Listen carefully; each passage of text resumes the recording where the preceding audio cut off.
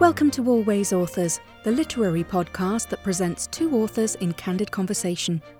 On this episode, we're excited to bring you Kelly Sue DeConnick, legendary comic book writer of DC's Aquaman, and most recently, DC's Wonder Woman Historia, The Amazons. Kelly Sue is joined by Adrienne Mayer, research scholar in the history of science and classics at Stanford University, and renowned author of numerous titles, including The Amazons, Lives and Legends of Warrior Women Across the Ancient World. They'll discuss their work, creative process, and passions. What could superheroes, the myth of a female utopia, and sex at Aphrodite's shrine have in common? More than you know. Inspiration starts now. Kelly Sue, I am just blown away that you invited me to talk with you today. I'm really excited. I've gone through the PDF of Historia of the Amazons several times, once with my husband just to see what he would think about it, and he was blown away too. We've been fans of graphic novels and comics since before you were born, so this is really a thrill for me. Thank you. I'm so excited. So I would love to tell the story of I got the invitation to do this podcast, and I've had kind of a embarrassment of riches, we'll say, this year, in that I ended up with more work than I'm really able to comfortably handle, and I'm trying to frame that for myself as, no, that is a good thing, but really it's a series of poor choices. But anyway, so when I was invited to do this podcast, I was like, I really need to be better about saying no. But they mentioned that the model was that they would pair people up for conversations, and so I was like, well, if you can get Adrienne Mayer, I'll do it. And I thought, that's not going to happen. So I just got out of it. And then they were like, okay, she's really excited. I was like, what? So it was very exciting. This is just really serendipitous. So I should also say that I became aware of your work when I was starting my research for Historia, which is it's a DC comic about the version that's out right now. The book one that's out right now is The Birth of the Amazons, and this isn't historical Amazons, and it's not mythological Amazons because it's the DC mythology. But I wanted to be well versed in all of those things in order to decide what aspects would best serve my story. And so I reached out to Mike Cole, because he is a kind of expert in my mind on classical armies and warriors. Mike Cole on Twitter, yes. Yes. I'm a friend of his on Twitter too, yeah. Yes, and then I reached out to him, and he was like, oh, here's what you need to read. And so he gave me the title of your book. And that was, I think, the first one that I picked up to begin my research. And I was immediately captivated. Thank you. But I'm so impressed with the way you've been able to distill real mythology and real history. You've got Herodotus and Thucydides in there. It's just amazing. And the way... just the way you have retold the stories and recast all of the goddesses, I love it. It's just, you're so knowledgeable. Mm-hmm. You must have done incredible research. I'm just really mightily impressed. Well, thank you very much. I think, it's been, and I suspect, and I would love to hear this story. This has been an interest for me since I was very young.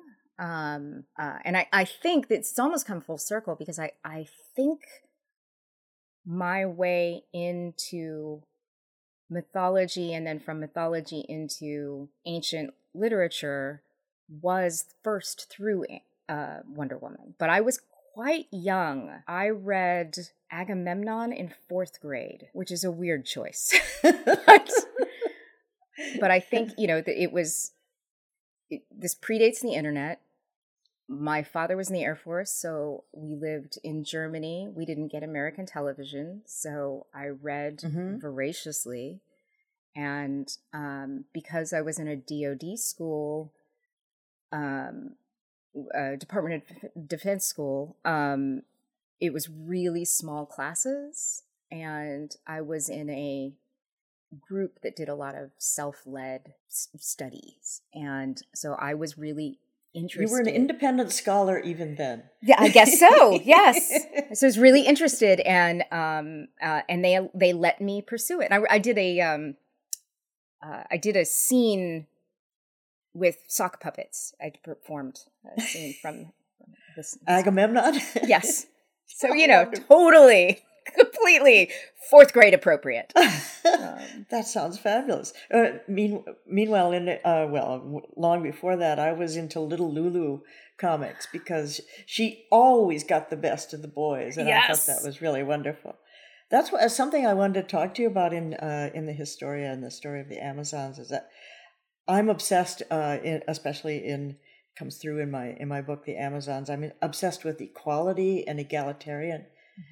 Rather than war between the sexes. Yes. But I think I've heard you in other interviews talking about how no drama is fine for real life, but when you're doing comic books, you need drama. And so superheroes and your story of the Amazons is about revenge, and I think we're both seeking justice.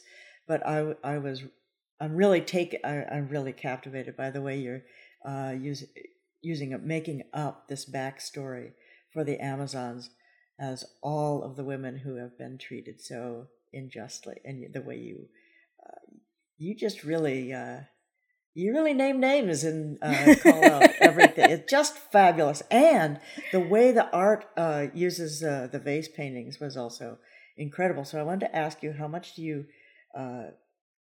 consult with the artists about what the images are? Oh, because your writing has to be so terse and concise. There must be so much that goes into your discussions of the art. Yeah. So the script is not concise. Poor Phil. The script is verbose. But so the smallest portion of the script is the dialogue that makes it to the page. Right. And then for a book like this, and I think with all comic books, and everybody kind of has a different philosophy about this, but for me, I always say, if I want to be God, I'll write a novel. And a comic is a conversation.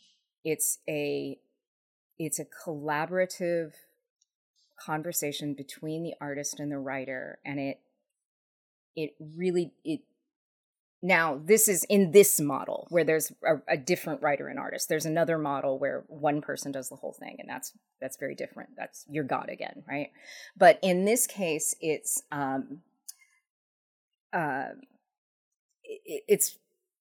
Phil and I both bringing our ideas and then responding to one another in such a way that a third authorial voice develops.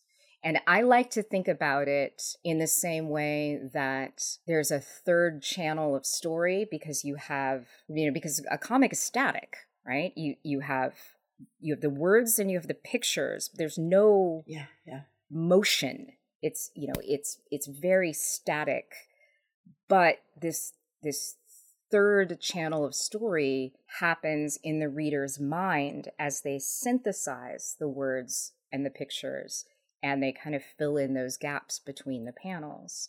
And that doesn't exist anywhere except in the reader's mind. And I think in that same way, this third authorial voice that isn't Phil and isn't me, that exists only in this book, only in the way that this story is being told. It's neither mine nor his. And when you do it really well, and when it gets going really well, there are sometimes things that you can't remember whose idea that was, and that's kind of fun. Well, I'm probably a different sort of reader for this, but I just really sense that energy between the two of you. But also, I'm just amazed at how how much backstory is jam-packed between in that third channel. Yeah.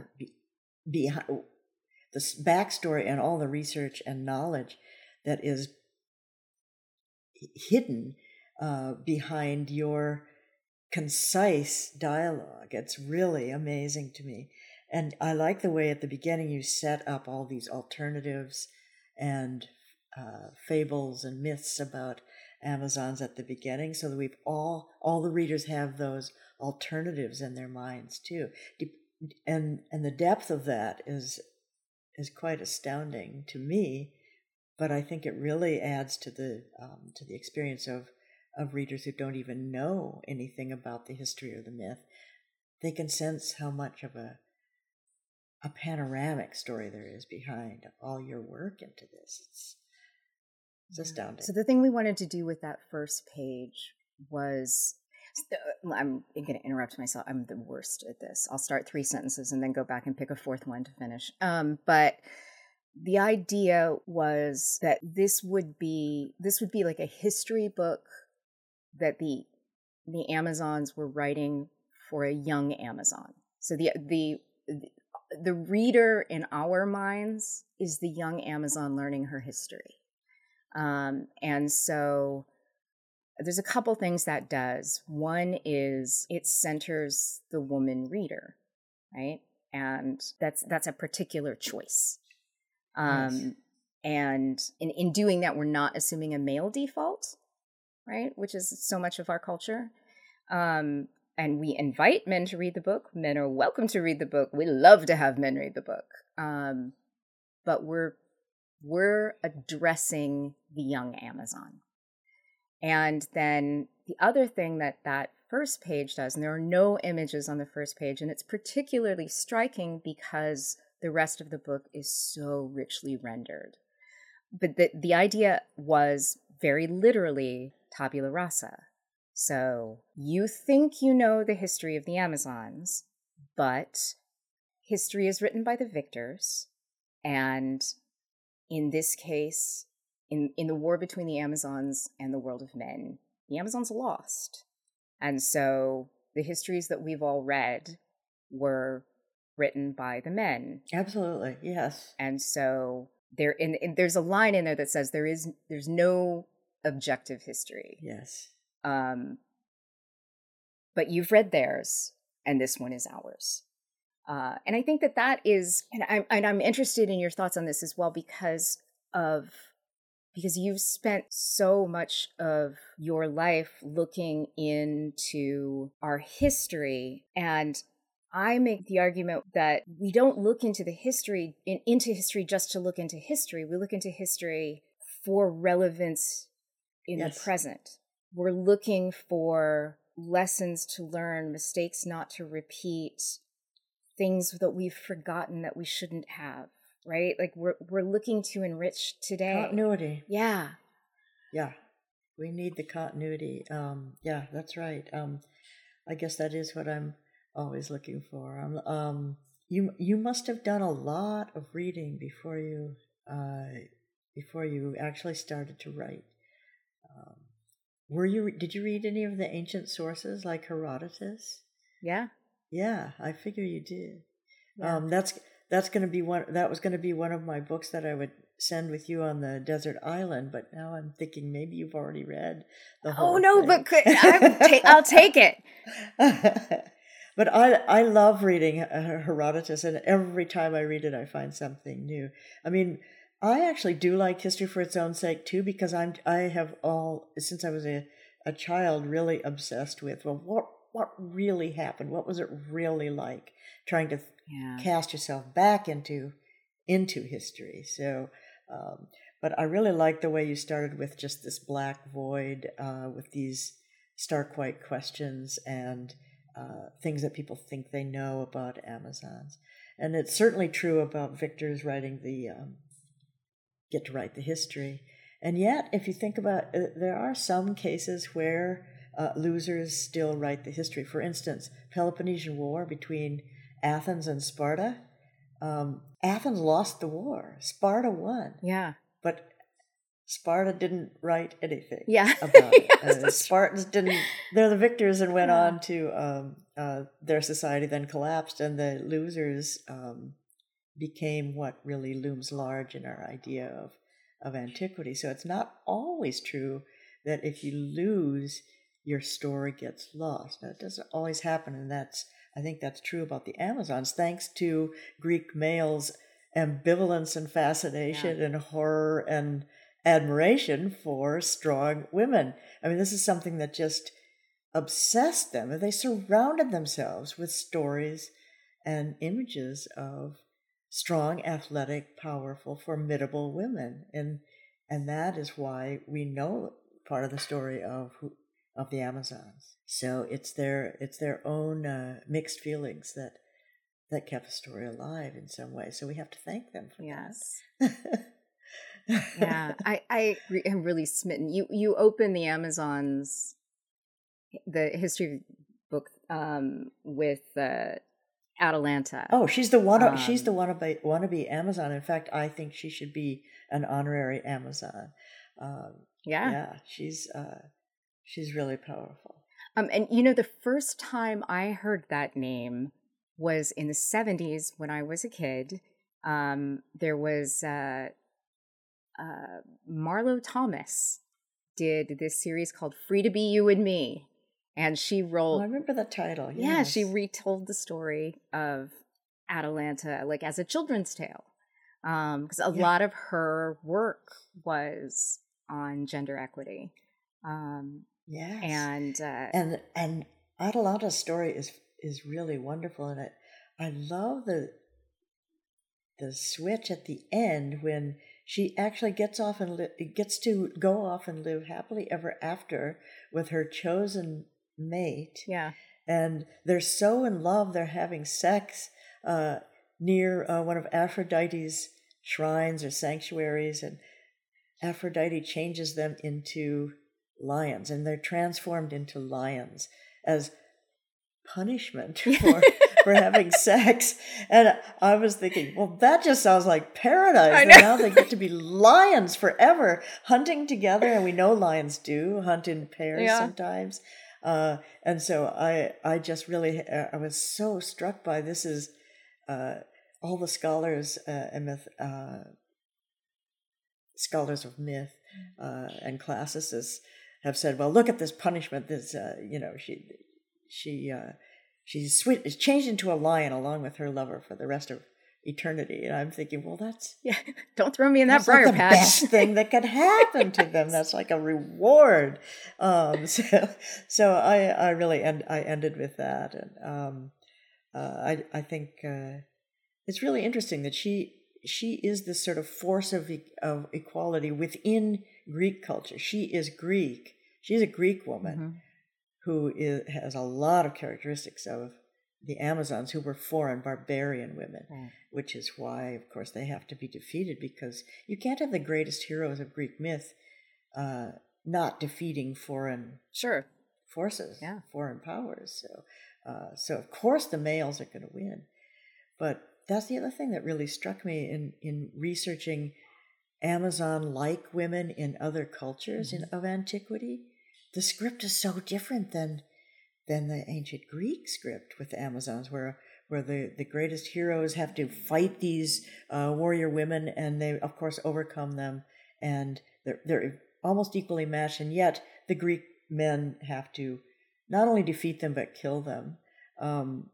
It's really grim and bleak, and yet they are foreign women, and they're formidable, powerful forces that have to be... they actually show the Greek champions then show how brave they are. But in all the other stories, the script is different. They're once again the Amazon or the warrior woman and the male that she's going to have combat with. They're so equally matched. They're such equal adversaries that they fight for days without anyone winning. And they finally realize, and this happens in Persian stories, Egyptian stories, Central Asian stories, Caucasian stories, and even Chinese stories. They're so perfectly matched that they decide, well, we should be companions. And they make a truce. Sometimes they become lovers, and then they go off to fight other enemies together for the rest of the epic poem or whatever the story is, which really reminds me of what happened to Atalanta. She and her chosen mate become lions who now go off and hunt on their own. And I was always struck by the fact that in all these non-Greek stories, the script is so much more satisfying and exhilarating. Well, and I think that there's another, like, this dovetails for me with what you're talking about with, we want equality. Like, I personally, I don't like the idea of the all-female utopia. Like the idea that the Themyscira is, by dint of being all women, going to be this place of perfect peace with an absence of conflict, right? And I think when we put women on a pedestal, we actually diminish women. It's further othering. You subtract half of their, you subtract... yes, exactly. Half of their exactly. real life. Yes. And... Well, who made up that story? And men made up that that's story. kind of... Men made up that story. This is so hard because I have like 6 different directions I want to go with this. But one is the discussion that you have in your book about the misunderstanding of the origin of the term Amazon, right? That it not being against men. Right. But it being coming from equals of men. Yes, equals. Yes. Yes. And in that same way, I think sometimes we can have this conversation where we're, and this is royal we of culture, that somehow in saying that we should not be less than, we leap to we are somehow more than. And neither one of those things is actually liberating. It's a different kind of shackle, is all. Yeah, I'm always trying to gently dissuade people from getting absorbed into this the matriarchy utopia and the goddess studies. The world would be so much better without men. Of course, male and female is a spectrum, as we know, and yes, that's a whole other thing too, right? I mean, it just ignores and erases and eclipses so many important facets of real life. So I know that's often what matriarchy theory or this sort of utopian women-only society is what draws a lot of people into studying Amazons or gender studies in antiquity, but I think it should drop away. I really can't believe that this theory that was started in like 1870 by a German male, this matriarchy thing, Bachhofen's matriarchy studies, and then of course taken up by Gimbuta, the female archaeologist Gimbutas, but it's there's just no proof for it, and we don't need it. Like you say, it's a way. It's cutting off a whole part of the world, and even Plato knew that when he said any society that doesn't grant equality to women is only working at half speed. He actually says they would be silly and stupid to do that. It's incredible that Plato would say this. Yeah. He actually, in his ideal world, his ideal republic, which is his ideal for how Greece should be, he knows about the mythology from Herodotus, and he knows about the real Scythian nomads whose lifestyle did have relatively egalitarian lifestyle for both men and women, and that boys and girls were taught the the same writing and shooting skills. And he actually says, well, we Greeks should do that too. We should train the women to be exactly as skilled and competent and confident and able to defend our society as the men. It would be stupid not to. Mm-hmm. So, I mean, if you have someone like Plato saying that in the 4th century BC Greece, and then not very many classical scholars even realize that, it's just astounding to me that the blindness, deliberate blindness to all this acknowledgement even in ancient Greece, that there should be parity between the sexes. I think that it's just such it's one of those things that's treated like, oh, well, of course, like, of course women aren't as strong as men. Of course women were the gatherers, and so on and so forth. And of course, even because women are mothers, of course they're more gentle. And yeah. And even the hunter-gatherer, have you read the most recent discoveries, archaeological discoveries in Peru and even in California, South America, in the hunter-gatherer societies, the graves that they have found of 9,000 years ago? They were talking about hunter-gatherers, and the stereotype is the women gathered and the men hunted.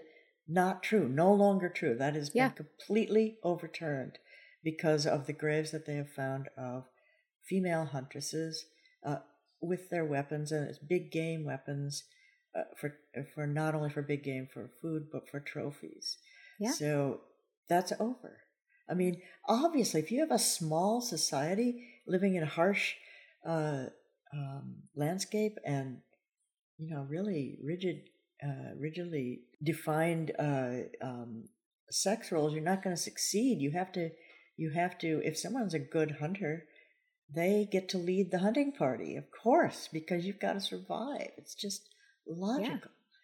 So well, and I mean, when we think about where we are today, right, and our world is faced with so many challenges, from environmental challenges to the return of global populism to, I don't know, we're on the brink of another world war. Like and we continue to marginalize people by gender and by race and limit their ability to contribute. And it's foolish. It's like opting to have a cancer. Like, you've decided that these cells can't contribute to the well-being of the whole. Like, it's amazing. It'd be like using half of your body. Yeah. Never, just cutting off half of your body of a society. It's amazing. Yeah. I remember my mother, when I was a little kid, my mother was always saying to me, in the future, people are going to be astounded that men ran things because they had brute strength, that they were stronger. But of course, that's what's so cool about the Amazons, is that they had equalizers. They had the horses, and I have no doubt that it was the women who first domesticated the horses and decided to ride them. And they also invented this bow. So you combine horseback riding and archery, then the physical differences are erased. Yeah. I've seen you share some of the work of the Mongolian archers, and that's incredible stuff. And there's also it's so exhilarating. Oh yeah. There's stuff that there's an area of research I haven't had the time to get into like I'd like to, but there is an area of research that suggests that this idea that women are smaller and not as strong is also that is a reality because of a kind of cultural Darwinism, right? That there's no advantage to our being smaller and not as strong, but that this is as we have basically bred ourselves to be this way for Well, you have to think of a ninja. Think of ninjas. Ninjas are not big hulks, for instance, and they're very effective. It's really interesting. We're going to take a brief break here to hear from a sponsor, but when we come back, we're going to be stranded on a desert island. Good thing we've packed a couple of good books. Hi, I'm Carrie Mayer, author of the national best-selling book, The Paris Bookseller. So I'm not just a writer, I'm an avid reader. And since Always Authors is sponsored by Bookfinity, I wanted to tell you a little bit more about it. Bookfinity is a website that is built by readers for readers, so you can get personalized book recommendations, create and share your book lists, review books, and refer friends to earn rewards. You start by taking a quick quiz to discover your reader type, and once you complete the quiz, you'll be taken to your My Bookfinity account. I took the quiz and got my reader type. I am a heroine addict, which is so accurate because I do love strong female leads. Now when I log into my Bookfinity account, I will get personalized book recommendations based on my reader type. Bookfinity also has a like it or lose it function, so I can quickly like the books that I'm interested in or lose the ones that I'm not. And it has a unique review system that goes beyond a star rating. I love that I can review a book based on how it made me feel and recommend it to others. To get started, visit bookfinity.com and take the reader type quiz and create your personalized account today. We love that Always Authors supports independent booksellers everywhere. On this episode, we'd like to give a shout out to the Book Rack in Oak Harbor, Washington. Their mission is to provide a means to connect non-digitally with yourself or with others through the magic of books, games, and hobbies. What a great mission.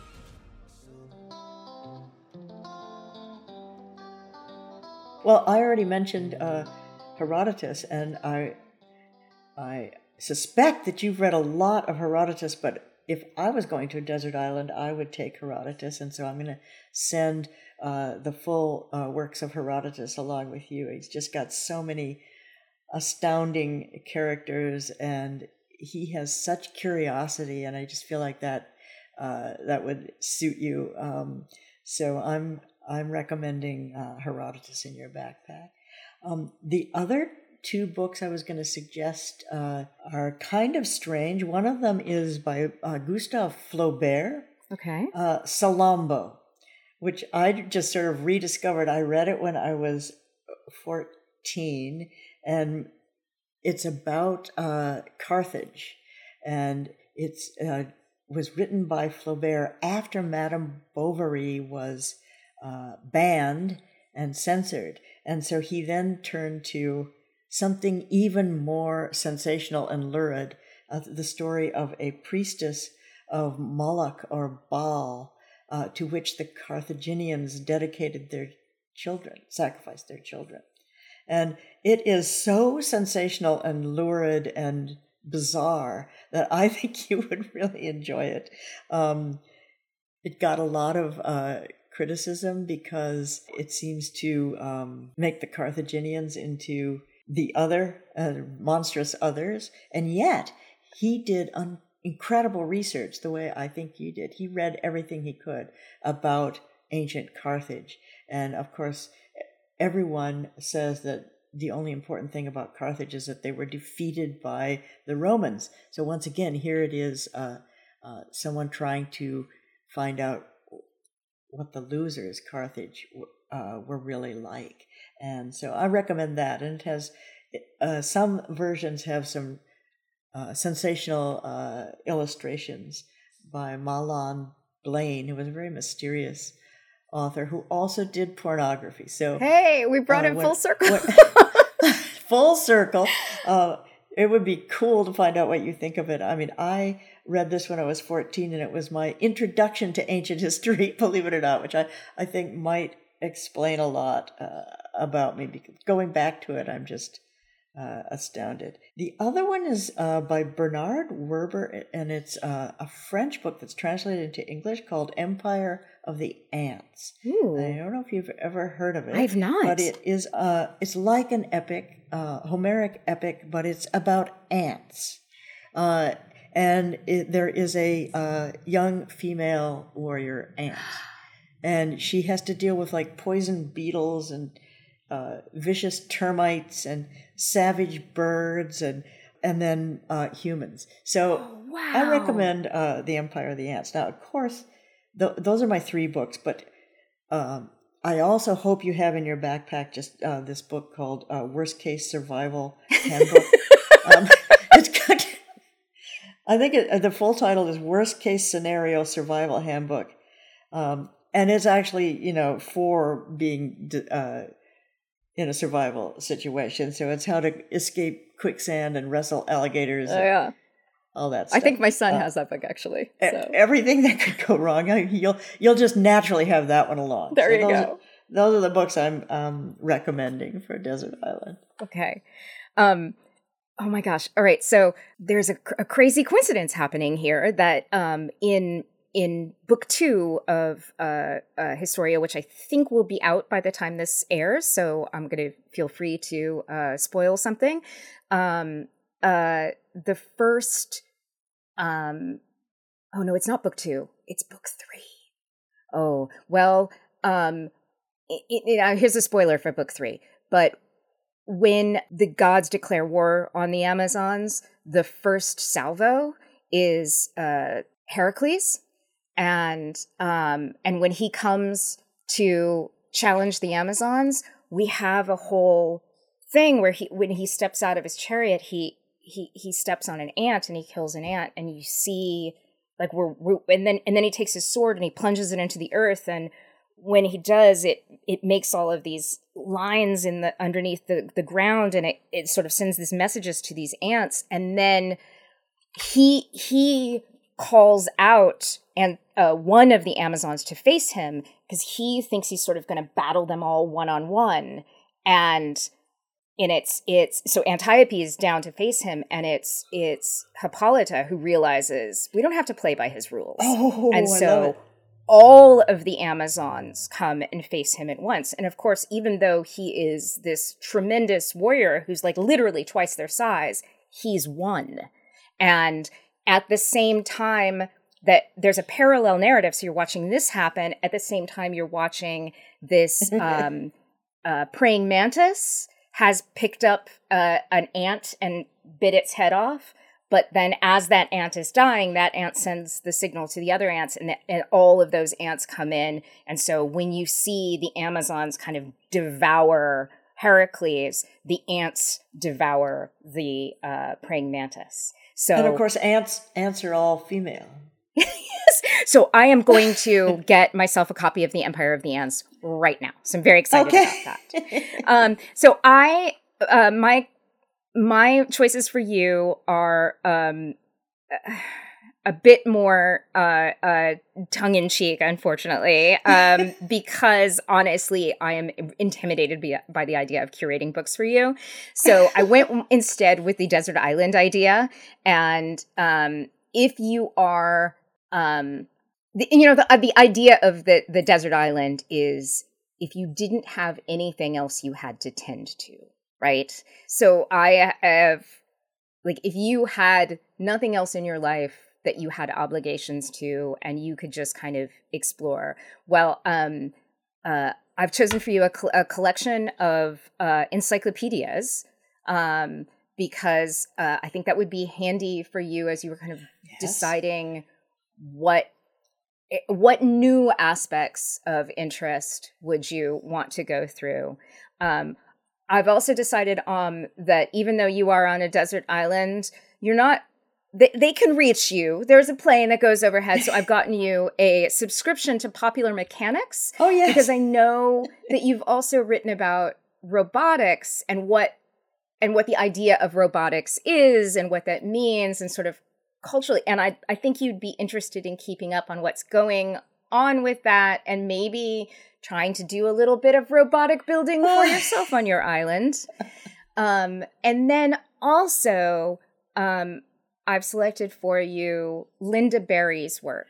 And in particular, Linda Berry's work on storytelling, which I'm going to say also comes with a sketchbook and a pen, because I would like to see Linda Berry has an absolute belief that we can all draw, that we are all cartoonists, and in allowing ourselves to think and tell our stories in pictures, we're opening up different parts of our brains.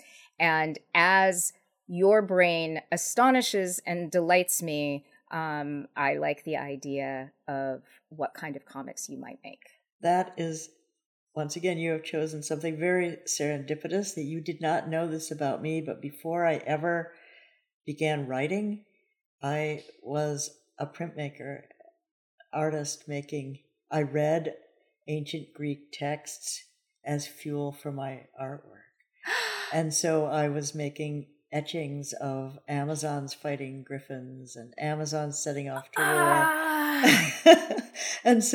and I had a printing studio in my house when I sold my etchings in Washington, D.C. and Ithaca, New York. And then I just gave it all up in order to write instead. So I didn't feel like I had enough angst to be an artist. So I was just illustrating. And so I thought, well, I was telling stories in my art, and now I'm going to do it on paper. So I actually have made drawings of Amazon. But I love Linda Berry. So this will stimulate me to take it up again. I love it. This makes me very happy. Thank you for these 3 book ideas, and I love them. Thanks. I'm literally going to order Empire of the Ants as soon as we get off this. I hope you like it. No doubt I will. I want to come back for a second to the idea of the inventor of Wonder Woman. Was also a proponent of, I mean, he had a lot of like batshit theories, to be quite honest with you. Like, this is, just knowing that makes me nervous about Wonder Woman.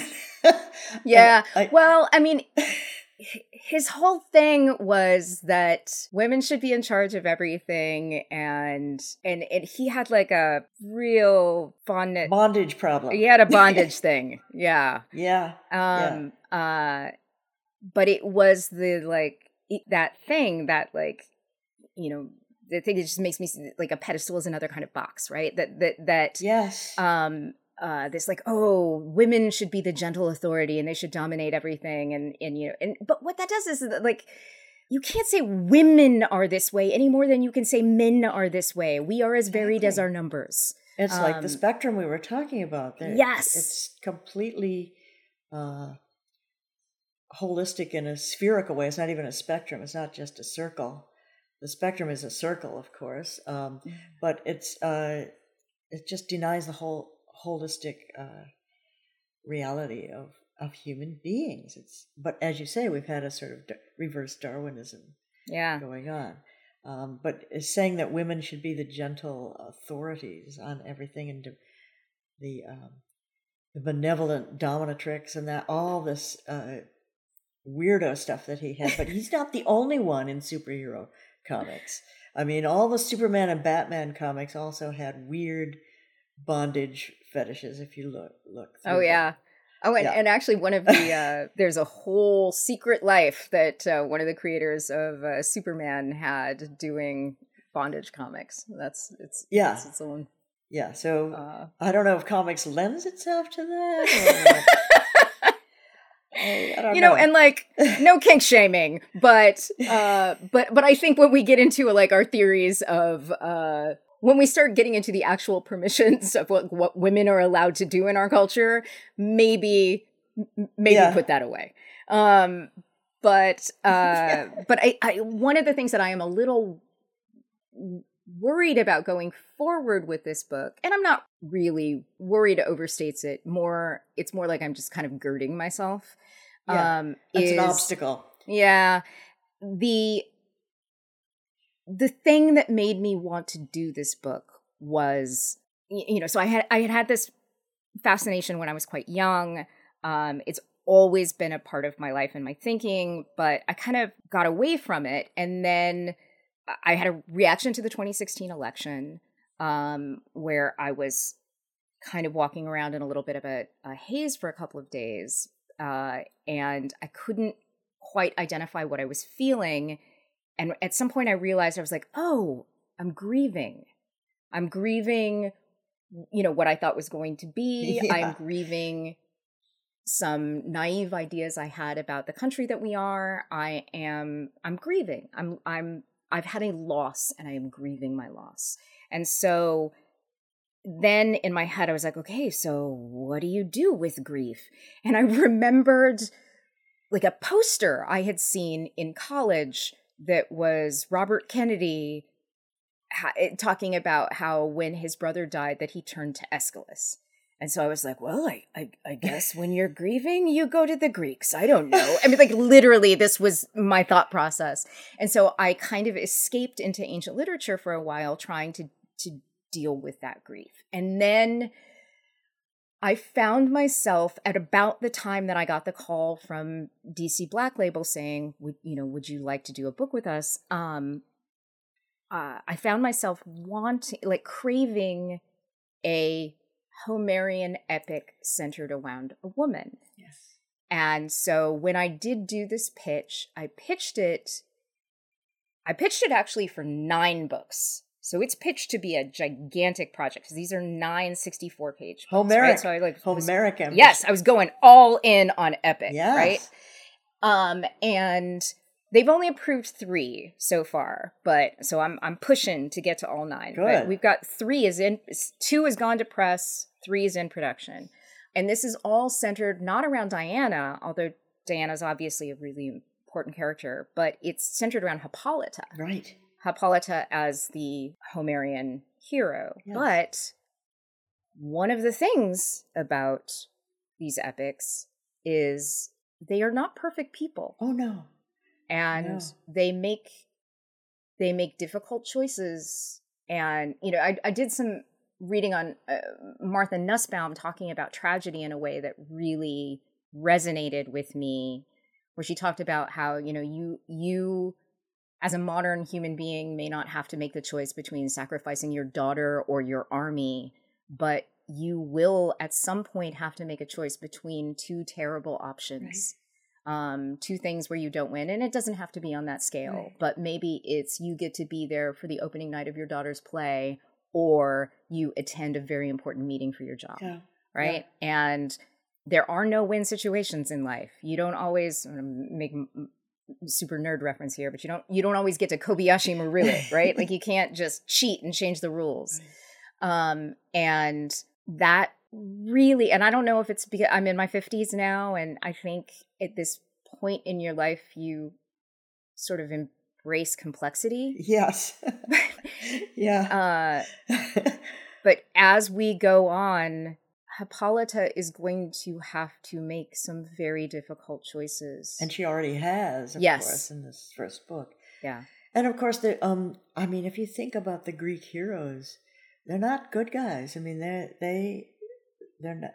They may be heroes because of their war skills, or Odysseus because of his underhanded skills. Mm-hmm. But the other thing that really struck me is that these heroes, when I really started looking at the trying to compare Amazon heroines to Greek heroes, both have heroic lives, but it turns out that the Amazons in all the myths, there's no Amazon dies of old age.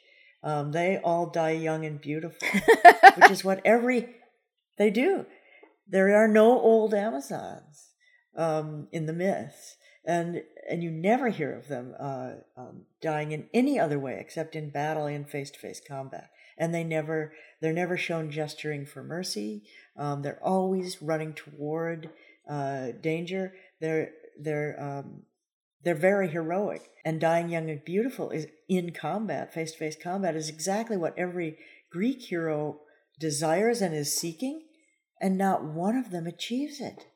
I mean, Achilles is shot from behind in the back of his foot with probably a poison arrow. He does not get to face his attacker. He dies ignominiously because of that.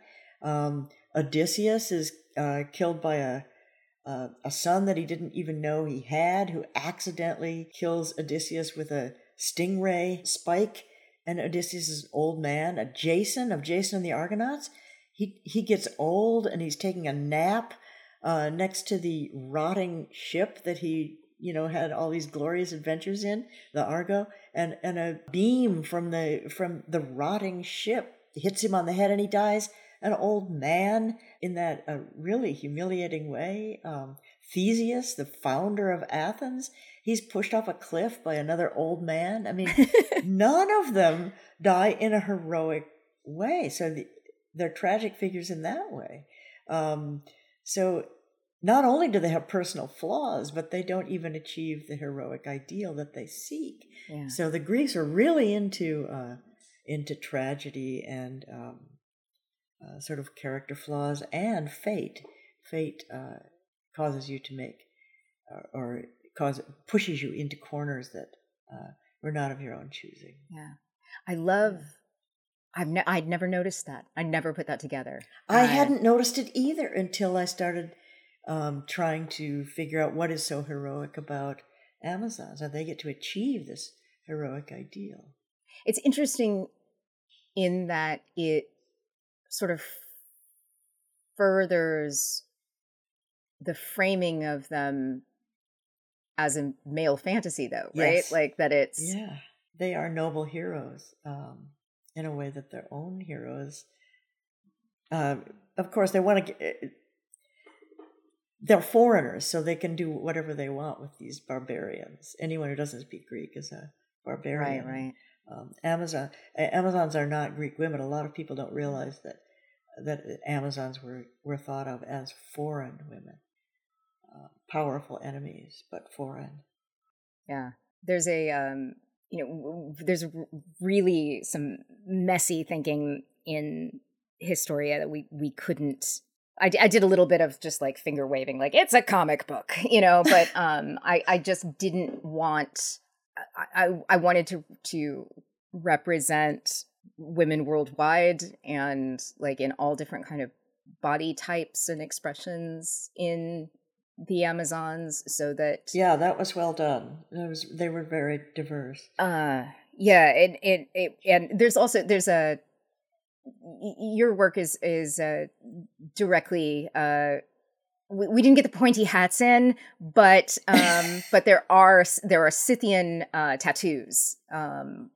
Yes, and on a lot of the Amazon figures, but yeah, our kind of finger waving of that was that the souls that are pulled from the well are women who died at the hands of men in violence, and that those souls would come from all over the world so that the Amazons could manifest in all of these different ways. And then because many of the seventh tribe Amazons, who are the mortal Amazons, or the Amazons that were born human, a lot of them were taken from slave caravans. So they could have been captured foreigners, so that we were able to have a kind of nice inclusion. And of course there are, strong women warrior stories all around the world. Yes.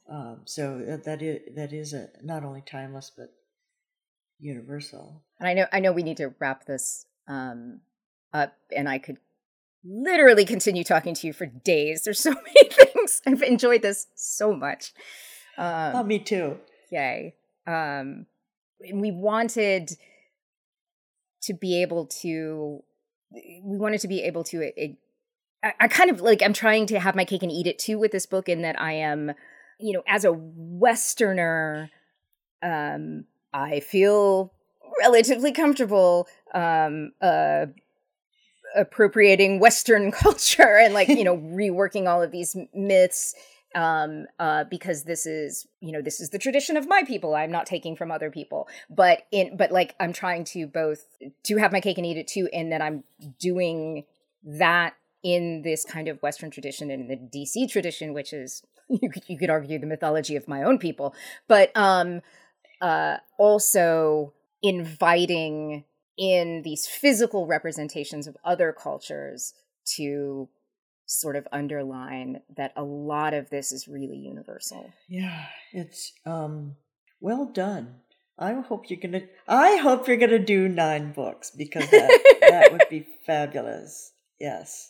Well, thank you. I hope so too. And you and your artist have created a new Hera, and I really think that that's really a triumph of the imagination, because she is, I think, the most difficult goddess to like. Yeah. And you have somehow given her so much depth.